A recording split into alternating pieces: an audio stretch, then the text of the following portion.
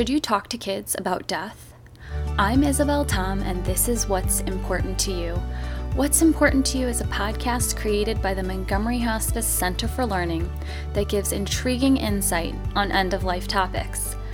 Every episode offers a new perspective on some often overlooked topics. If you're wondering how we named this podcast, then you gotta visit www.montgomeryhospice.org/podcast. Death and the end of life is already a heavy thing. So what do you do when there are children around? How much can they handle? How can you help them navigate death? What should parents, relatives, and professionals expect? If you've ever considered avoiding talking about death with kids, you will definitely want to listen in, as I sat down with Carly, our manager of Montgomery Kids. Now, a lot of people don't know this, but at Montgomery Hospice, we also provide compassionate professional care for children who have a life-limiting illness. Carly heads a team of truly dedicated professionals, and what they do is truly special. So before we start, I want to give you a heads up and let you know that there are parts in this podcast where the sound may not be the best, but just push forward and listen in. It will be well worth it. All right, let's jump right in.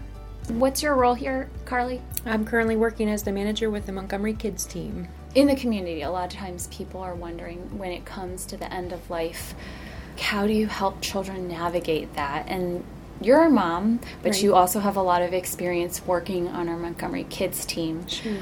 So I just wanted to kind of ask you some questions in terms of how we can help kids and their parents through this, because it's a really difficult time. Sure. So why do you think most parents are afraid to have their children near someone at the end of life? I think that oftentimes parents will look at a child through the reasoning of an adult as opposed to the thoughts and the developmental stages of a child.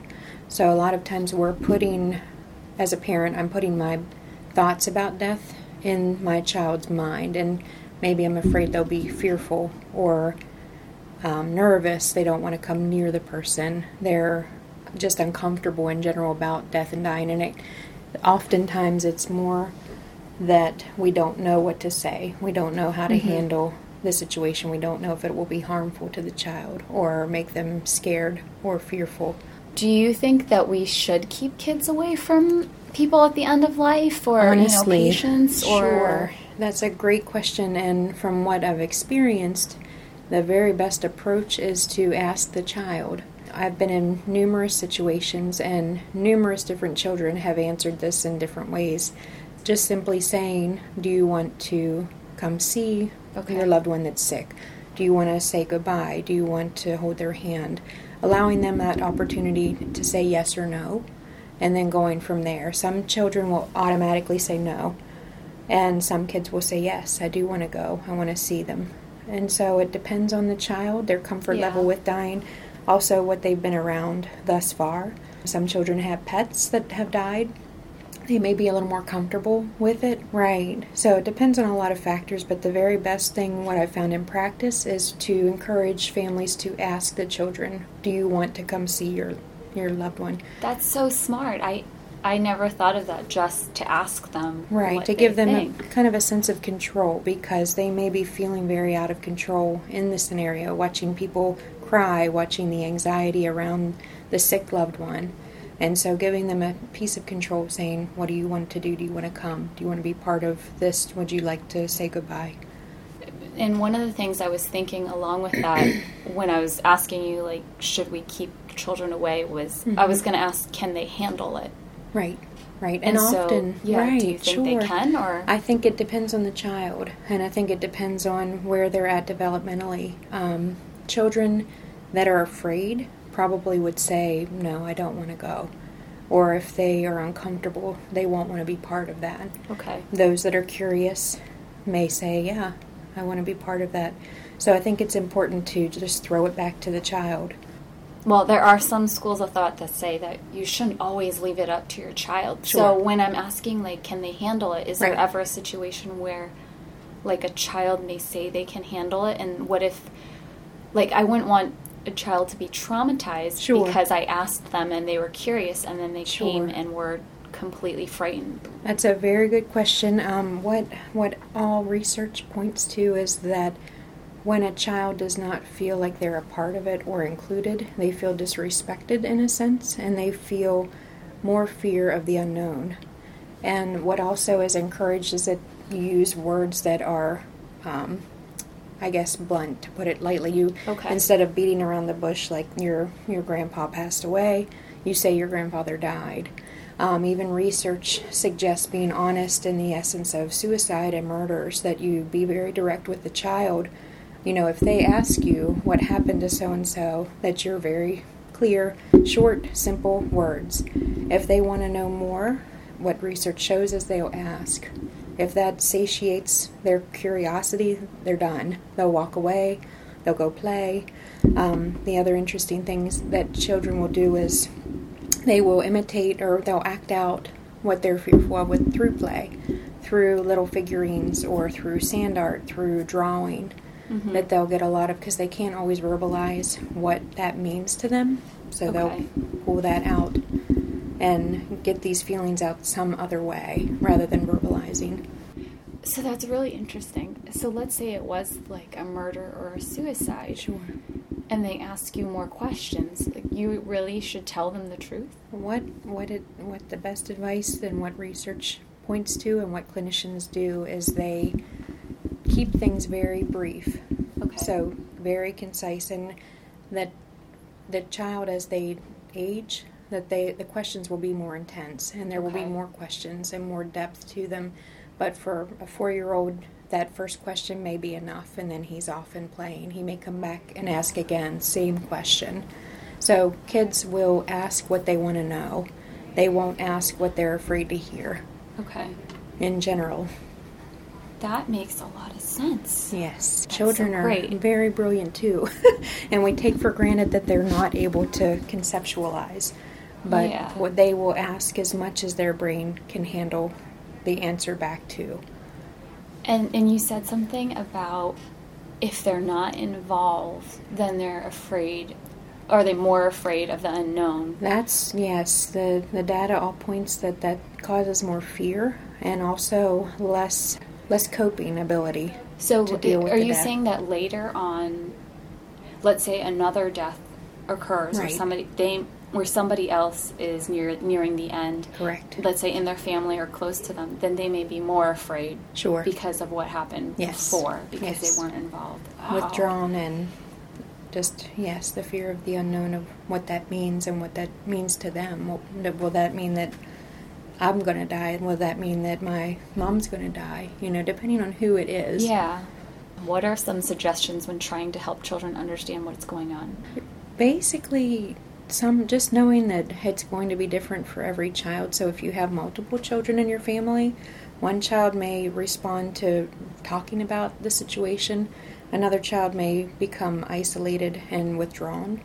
And the best way to encourage the feelings to come out is through drawing pictures, listening to them as they play, things like that, just kind of hearing them reenact what they're seeing. And for adolescents, it can be tricky. There can be anger. And even middle school age, there can be anger. There can be tantrums, cutting class, behaviors that aren't normally exhibited. And that's all normal.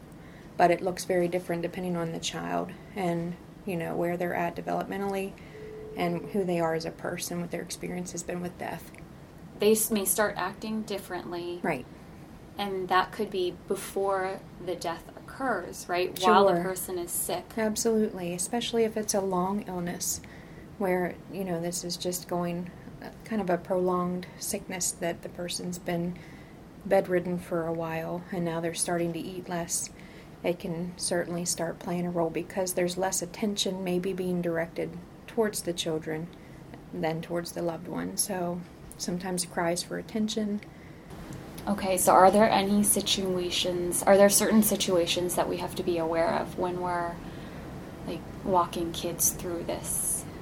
Most importantly, I would recommend letting them exhibit any sort of outlet that they can and just knowing that this is normal, not trying to put them in a position where they have to accept the death and go on with their life and go on living as normal, because there's a lot of fears associated in a child's mind. Yeah. Fears of losing more loved ones around them, fears of who's going to take care of me, am I going to get sick and die, lots of things. So kind of walking the journey as the child expresses and shows need.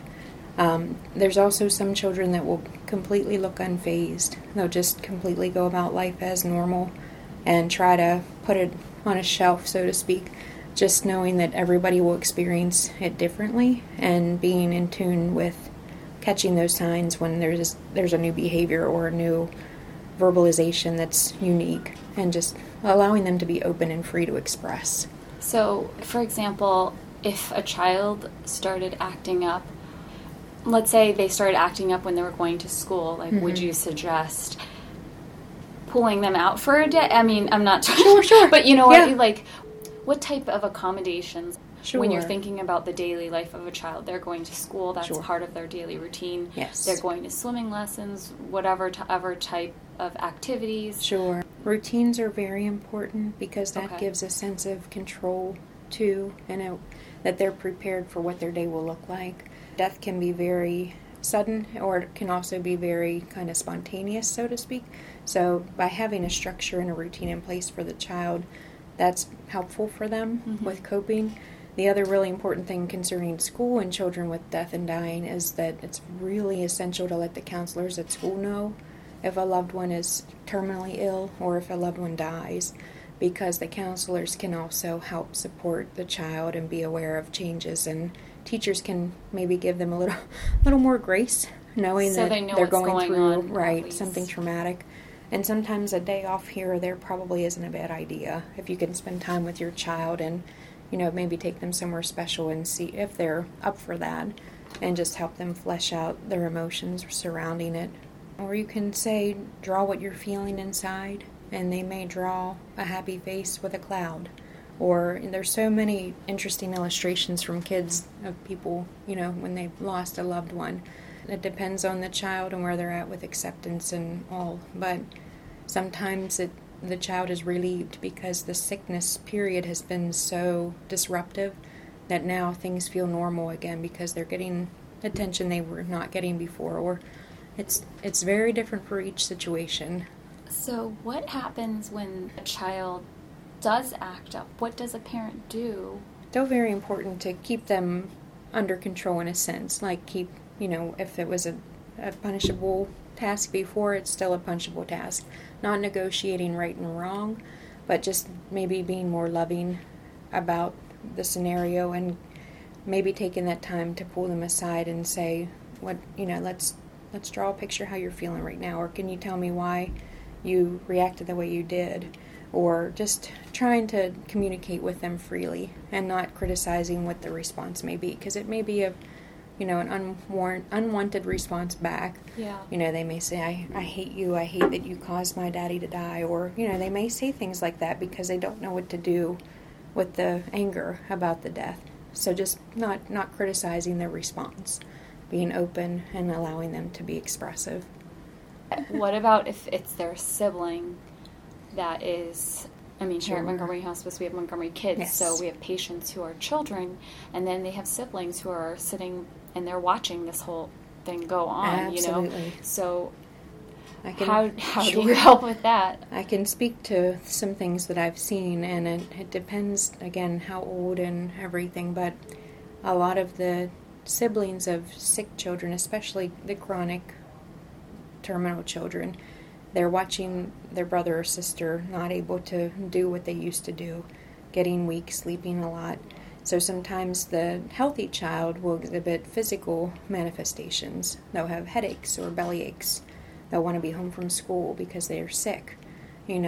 Just lots of things that are emotional but exhibited in the physical. Also withdrawal, especially with adolescents. I've seen where a brother or sister that was very close to his sibling is now staying farther from the family, staying away from home, staying in the room, not wanting to be around the sick sibling. So it all depends again on their ages, but various things. Then you'll see some siblings that just take on the nurturing role, they'll want to help bathe or chapstick, or they're task-oriented and wanting to help and nurture. Is there a difference when it comes to younger kids and older kids as to how much they can handle or what they can handle? It's more of that developmentally there's certain things with death that change as your child ages. So the younger group, I'd say probably 4 and under, and I might not get these ages exact, but usually they have kind of a magical thinking about death. You watch cartoons, you see Roadrunner get a big rock dropped on his head, and the rock removed, and he's up and running again. So sometimes they'll ask, is Daddy coming back? Is Mommy coming back? Where did they go? And a lot of kind of magical questioning. You get into the older children, and they can experience a lot of guilt. I told Mommy that just different things. Like I told Mom that I hated her, and she left the house and didn't come back, and I killed her. Things like that. A lot of guilt and owning the death, kind of feeling like you caused the death. As you get into the adolescent stage, it's more concrete. You're more aware of they're gone, but what does that mean? Did they go anywhere? Mm-hmm. But you're aware that death is permanent. So as a young child doesn't necessarily look at death as permanent. And certainly, whatever foundation the family has laid, spiritual supports and things can play a role in how a person experiences death as well, and what they believe about after death. Mm-hmm. I'm definitely going to have to come back to this podcast again because you offer some really good advice. Now, if there's one thing we can do to help our kids to navigate through the end of life, which is already so hard for adults to handle, what would that be? I know it might be repetitive, but just really giving the child a chance to say if he wants to be involved or not, and coming to say goodbye, or even being part of picking out pictures for the memorial services and being involved in funeral plans to some degree. Just allowing them to have a voice and be part of it, because if you keep them closer and you keep things open, there's a lot more acceptance of the process and a lot more understanding. You don't feel like you're on the sidelines, that you're not old enough to handle it, that you're not able to understand. Just staying part of the family in that respect. As a mom, I will remember this. Now that's it for today's podcast. A special thank you to Carly and the entire Montgomery Kids team for the phenomenal work that you do. Montgomery Hospice is a nonprofit hospice serving residents of Montgomery County, Maryland. Our team of doctors, nurse practitioners, nurses, spiritual counselors, social workers, certified nursing assistants, bereavement counselors, volunteers, our entire team works with our patients and their families to provide quality end-of-life care in homes, extended care facilities, and at Casey House, our acute care facility. If you want more information, visit our website at www.montgomeryhospice.org or call us at 301-921-4400. If you don't have a podcast app and that's just not working out for you, then you can always visit us at www.montgomeryhospice.org/podcast to listen to our other great episodes. This is your host, Isabel Tom. Thanks again for listening to What's Important to You.